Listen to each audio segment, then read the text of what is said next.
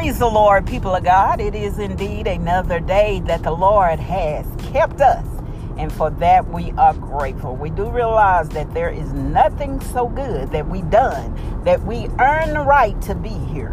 But because of his grace and his mercy, and he has a plan and a purpose for you on this day, he has left us here to give us that opportunity. And for that, we are grateful. Welcome to With Purpose, Our Purpose podcast. It is a podcast designed with you in mind, understanding our purpose, our identity in Christ Jesus. For we have to know who we are and to whom we do belong in such a time as this. Times that we've never seen before and shall never see again. But there is nothing new under the sun according to Scripture. There is nothing new. Nothing catches God by surprise. He allowed man the opportunity to get it right. And it seems that we're on that spinning wheel cycle doing the same thing over and over and over again. Because we are right back to where the children of Israel were before. Begging God to forgive us of our sins, to repent and turn back to him. God has just been so amazing. He has just been so patient with us. But we know, as the signs of the times continue to unfold, that it is soon to come to an end. Look around you, the calamity that is in the land. This has been predicted from the beginning of time, that God would redeem his own. And he redeemed us through his son, Jesus Christ. And he came, laid down his life, that we may have the right now to come to approach him as our intercessor unto God. Hallelujah, to the Lamb. That he is stand on our behalf asking the Father. And the Father has already given us to him, because he says, many is the Father give unto me. As many as the Father give unto me. So you are already predestined, and you already are pre-planned as part of his great legacy and his great inheritance. Let us do our part that we deserve it. When you think about what he went through and he suffered through on the cross, it pales in comparison to the things that we murmur and complain about daily. It pales in comparison. Him going to the cross, him being beaten, him being ridiculed, him being scorned.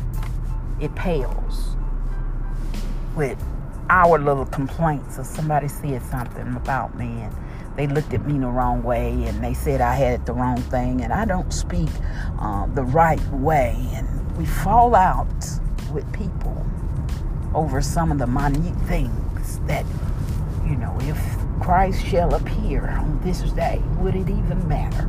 We wouldn't even give it a second thought. And that's how we have our mindset have to begin to deal with things. If this was my last day on earth, would what you said really matter? Now, we are to correct, we are to rebuke, and we are rebuked in love. In love, iron sharpen iron, because my desire is that we all, hallelujah, not only get to see Jesus, but get to be with him for eternity. I want him to hear him say, servant, you've been faithful over a few things. Come on home. And I want to dwell there. I just don't want to be there, because we're all going to get to see him. We're all going to get to be in his presence come judgment. But we want to be able to be a permanent, hallelujah, fixture there in the land where the dying has been done away with. Now life is eternal. Just to be in his presence. Oh, what peace I find. Oh, what joy. Oh, what happiness. Just to be in his presence. Oh, hallelujah. Just to be in his presence. And we feel that as we are caught up in the spirit realm from time to time, giving him praise and going into the Holy of Holy and worship with him. We feel that love, that peace. We just feel at that time, but we're not there constantly. You want to dwell there forever. That is the peace that God gives unto us. Hallelujah. Just to be in somewhere around the throne, as the old people say. I don't have to be on the front row, but just somewhere, wherever he is, that's where I desire to be. And we are grateful on today that he chose us. You hear me? We didn't choose him. He chose us. Because he said, many are called, but few are chosen. And you have been chosen for the task at hand for this day. We pray and ask God to give us our direction as we traveling. I told someone on yesterday, God has a sense of humor in dealing with us because our mindset is so different from his, and as far as the east to the north is our way of thinking. We can't contain, we can't even begin to perceive how the greatness of God truly is. And I was praying, as I always do, Lord, protect us from danger seen and unseen about the coronavirus. And God said, if your Christianity was as infectious as you have declared this coronavirus to be, then more people would be infected with me. And I decided right then and there, okay, God, and the church said, amen. We have allowed this thing to deter our focus. Yes, it's real. Yes, it is.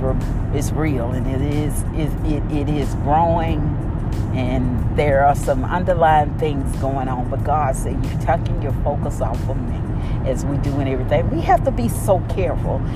Things that we don't tend to think of that draws our attention away from God. When he said, the word of God says, seek ye first the kingdom of heaven and its righteousness, that's in everything. In everything.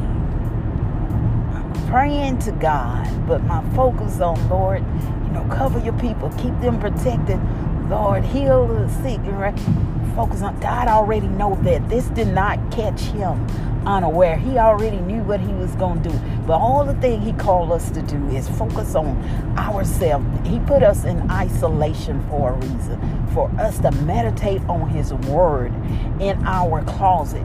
He tells us to go, don't do like the Pharisees, and that's what the church have been doing. We've been on the street corners, been out there all flamboyant with all the programs and the auxiliaries and all these missions and stuff, proclaiming God, but there was no depth in it at all.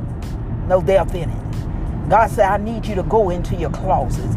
Even though the church doors are still open and there are some celebrating in different ways, and that's okay, as long as we come and praise and worship and give God what is his. But God said, I'm sick of what y'all are doing. So he puts us in our closet. In the spiritual realm closet, go into your home, cry out unto me. I don't want you to depend on that man to pray for you. I don't want you to depend on nobody laying their hands on you. I don't want you to depend on nobody prophesying over you until you go into your closet and meet me. That's where we are. God has put us there. And now we're looking unto him for answers. But he wants us to look unto him. Keep our eyes on him. We see what is going on. But Paul said, don't be dismayed by none of this stuff. Don't, it's coming. He said it's going to be. He said before the end of time come, these things must come to pass. So we recognize what it is. Saw a little news clip where birds and different animals are dying at massive numbers, are just dying, falling out of the sky. It is so much going on that is not being reported. but the signs are there. Now, this generation will not pass. Hallelujah. Are we ready? Are we prepared? Any day now. Any day. That should be our mindset. Any day. It could be midnight hour, whatever time. And he said, whatever you're doing when he comes, just continue to do it. There are going to be two in the bed. One will be taking, the other left. Two working in the field. One will be taking, the other left. Two on the housetop. One taking, other left. Whatever it is that you're doing. So we have this now. This minute, this second, to get it right with God. We cry out unto him, Father, whatever is broken, fix it. Whatever needs to be bent, unbent, straighten it, God. Whatever needs to be healed, heal it within me. Do it within me, God. If there's bitterness, anger, hatred, envy, jealousy, strife, God, anything that is not like you, create within me a clean heart and renew the right spirit within me. And God, help me to maintain my composure, God, when the enemy comes in like a flood. Help me, oh God, to lift up a standard against him, oh Lord Jesus, that we go higher in you. We're looking for him to give us our direction. We can't even depend on our own thought process. We can't even believe the things that we see anymore.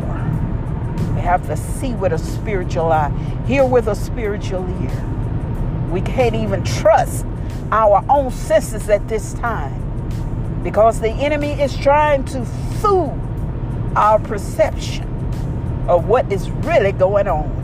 But God, hallelujah, the all-knowing God, God whose eyes run to and fro, seeking the one, hallelujah, that he may show himself strong. We're dependent on him. None other. None other. Nothing else will do. Nothing else will satisfy. Nothing else will quench the thirst, nor feel that hunger pain that you have right now on the inside of you, seeking God. Don't become complacent as they tell you, this thing is flattening and the curve is down. Don't become complacent. God just got your attention. Now, let's continue to grow and focus. Be steadfast in his words. But we need him now as ever before. Never before. These are the beginning of sorrows. You all continue to pray. Be blessed. Be safe out there as you travel up and down the dangerous highways and byways. God got us. God got us. And we are dependent on none other than him. Be blessed. Till we meet again.